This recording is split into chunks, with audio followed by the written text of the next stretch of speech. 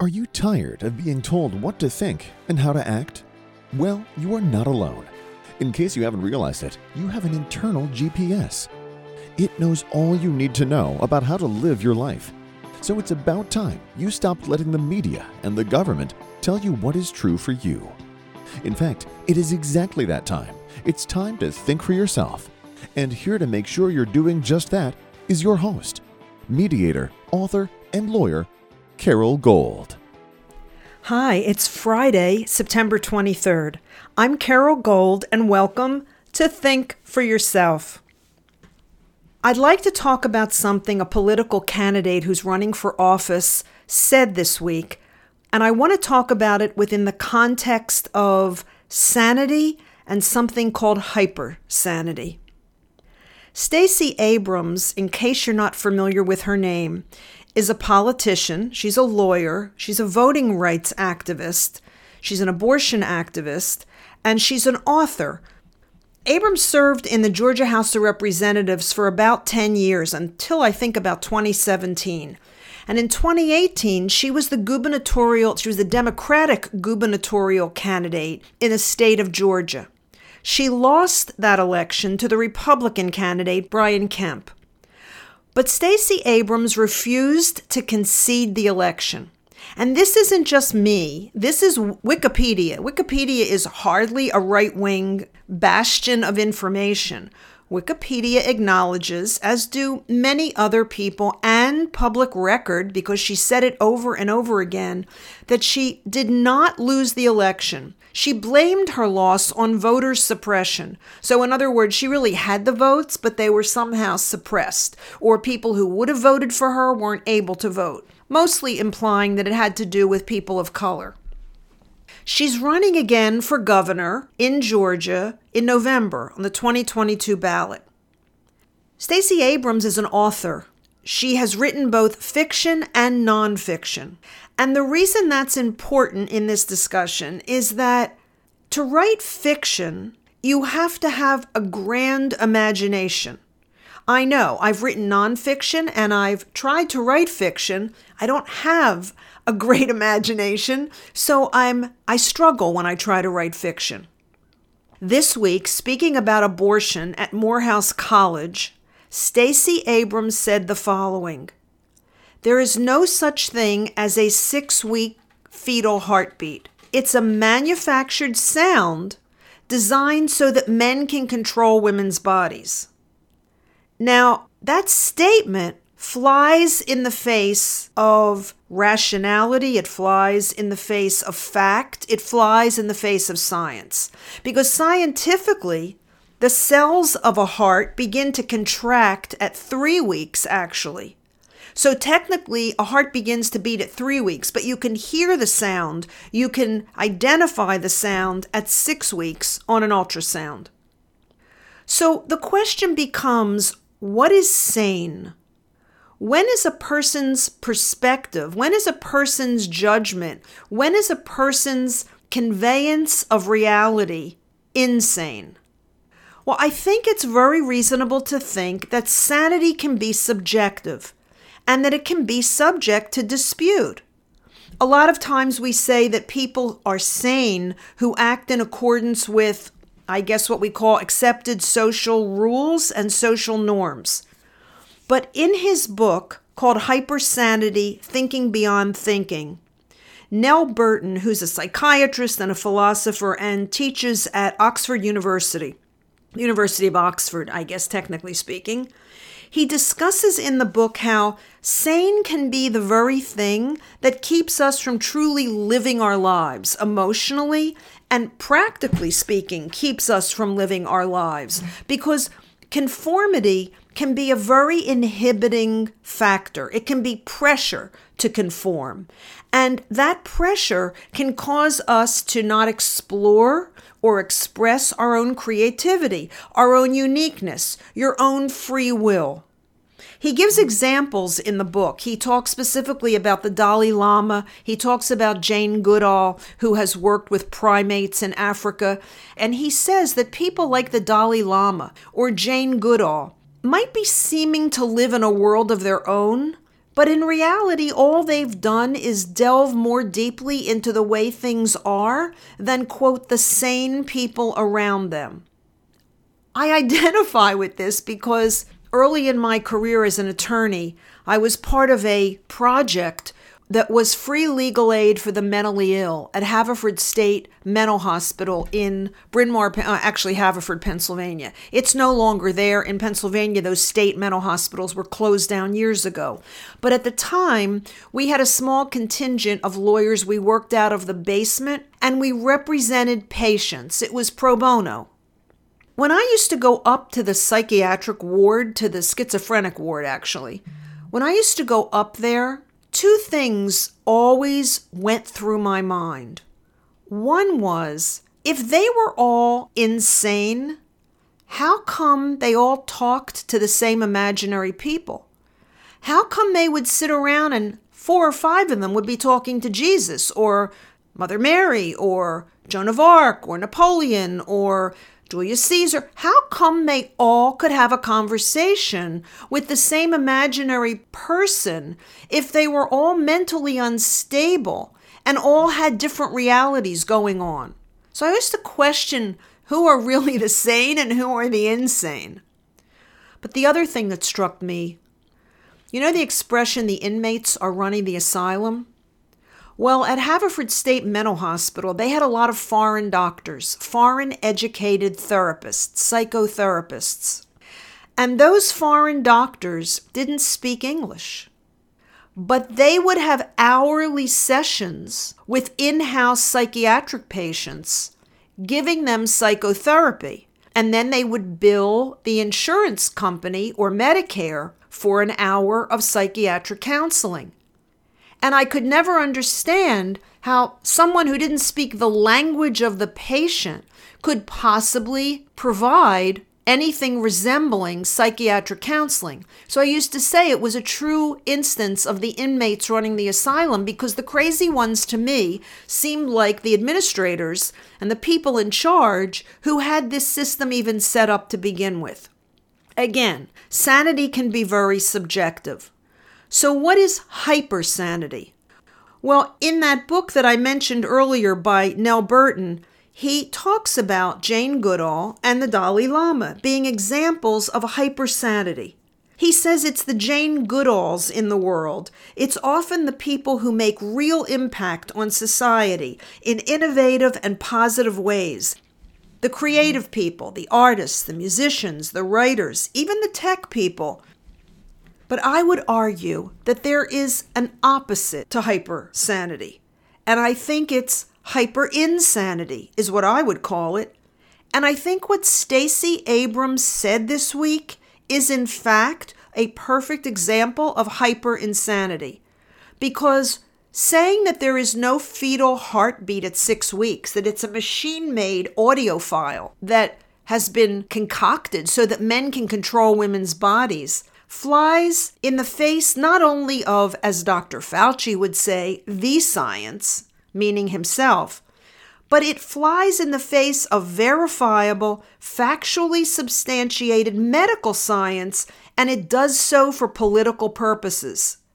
She is saying that for political purposes. She is saying that because the Democrats hope that the driving force for voter turnout on the Democratic side in November will be the Dobbs decision, will be the nationwide fury by women coast to coast because abortion has been abolished and made illegal in the United States, which of course I'm not even going to address in this episode because I've done it so many times before as a lawyer as to what Dobbs actually said. But there's danger. There's danger in humoring people like Stacey Abrams who say things like that. There's danger in humoring them, and there's danger in validating what they say. Just days after she said it, Planned Parenthood edited their website, and they went from acknowledging a fetal heartbeat at 6 weeks to, yes, promoting the Stacey Abrams version that there is no fetal heartbeat at 6 weeks, that it is a machine picking up a sound or manufacturing a sound that isn't in fact the fetal heartbeat. The danger really is in humoring and validating hyperinsanity. There's also a danger in not calling these people out. There's danger in not saying, no, there is a fetal heartbeat at 6 weeks. There's danger in not saying, no, there are only 2 sexes. There's danger in not saying, men cannot menstruate or breastfeed. There's danger in not saying perverted pedophiles are not minor attracted people who should be understood for their preference. They are sick people who need help and often need incarceration when they have acted upon their pedophilia.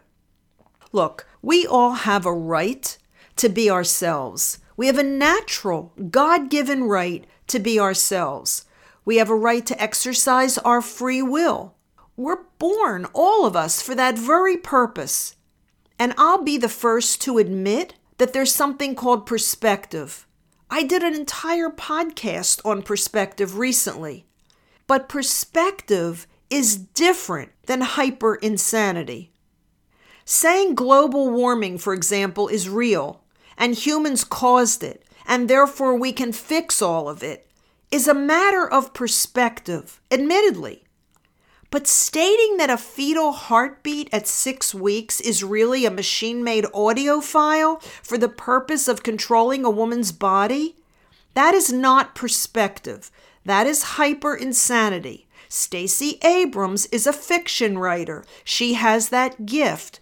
And I would say that Stacey Abrams has either lost the dividing line between fiction and nonfiction, or she is the worst kind of political opportunist who will say anything, who will defy reality, who will defy medical science in the hope that it will get her the governorship of Georgia that she almost got her hands on last time, but somehow didn't, and according to her fiction, voter suppression.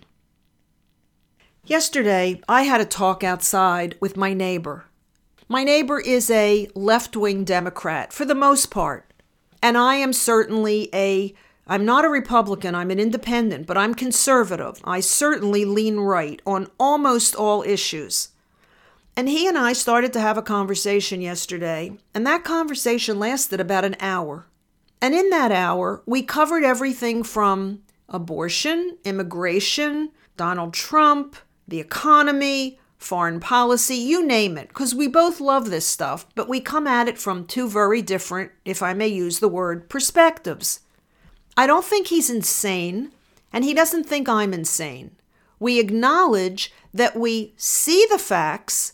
We just have different perspectives, both as to what's happening, but also, well, more so, not what's happening. Let me take that back. We have different perspectives as to what the solution is. And we may have varying opinions on where the lines are between what's okay in dealing with correcting problems and what isn't. But the point of my sharing this is, he's a passionate guy about what he believes in, and I'm a passionate woman about what I believe in. And so the conversation over the course of an hour at times got, I can't call it heated because we were never arguing, but we both at different times in the conversation were very passionate about our positions, our perspectives. And I think on maybe at least one occasion, each way, he got me to stop and think by something he said. And I got him to stop and think by something I said. And I'm not saying that anything radically changed in either one of our perspectives when we walked away from that conversation. But the interesting thing is this. We walked away from the conversation the same way we entered it, as neighbors and friends. And in fact, after the conversation, I texted him and I said, our differences are completely overridden by our friendship. And he said, I absolutely agree and always have felt that way. I share this with you because if only we could do this across the country, if only everyone wasn't wedged into camps that had immovable boundaries that you couldn't step outside of, if only there wasn't so much us and them, so much hate, so much anger, so much division, so much separation, He and I don't agree, but we could have a conversation. We could even differ in that conversation. I was thinking about it last night. A few weeks ago, maybe almost 2 months ago now, I needed to go to urgent care at midnight. And my symptoms were such that I was afraid to drive. I didn't want to jeopardize anyone else's health or well-being with me at the wheel. But I also didn't want to call 911. I did not want an ambulance. I just wanted to get to urgent care. I texted him, and he and the woman that he lives with, I texted them both. And I said, which urgent care do you think is the best around here? Because I know they're up late and their lights were on and I knew I wasn't going to be disturbing anyone. And they told me where they prefer to go if they have to. And then he texted me back and he said, how are you going to get there? And I said, I'm going to drive. And I didn't want to drive, but I was going to, as opposed to calling 911. I'm not sure how good that thought process was, but he instantly texted back and he said, no, I'm coming to get you. I'll drive you. Now, this is someone with his own health conditions. This is someone who just had surgery not too long ago. He has ongoing health problems. He's a veteran. He served in Vietnam. And he came right over, picked me up, took me to urgent care. They said it would be about an hour and a half. I said, go home. He said, no, I'll sit here and read off my phone. I'll read a book or something on the phone. He waited an hour and a half and he drove me home. Fortunately, nothing was seriously wrong with me. But here's my point. Do I not talk to that neighbor? Do I disdain those people? Do I look down upon them as if they are less than or stupid, less intelligent than me because they have a different political perspective than I do? Or do I look at that next door neighbor and think, what a giving, kind soul. How generous they both are, that they didn't mind my infringing on their late evening, and that he would take me and stay with me for the entire time. That's what's best about us as humans. We have the capacity to distinguish and prioritize the difference between what is less important and what is more important. But as a nation, for a multitude of reasons, we have lost that ability to prioritize the things that really matter. And at the top of the list, we have put the following. If you don't agree with me, if you don't see politics the way I see it, you are my enemy, and I want nothing to do with you. This is a recipe for disaster. It's a recipe for personal relationship disaster, but it's also a recipe of disaster for the nation, for the culture, for the society. We really need to wake up to what matters in life. And what matters in life is relationship, and you can't have it if the only way you're capable of having it is if someone sees things exactly the way you do. I can't say that I've always had this understanding or perspective, if I can use that word again. But as I lived my life, and as I made mistakes, and as I learned as I went, I came to appreciate the importance of relationship. And I think it is the key to survival for us as a nation. I hope that many of you have the opportunity to test out the example of what I shared with you about my neighbor. I hope you have the opportunity to disagree with someone, and I hope that both of you are big enough to step into the moment, share your diverse opinions, and then truly either embrace or shake hands or walk away knowing that above all else, you're both human.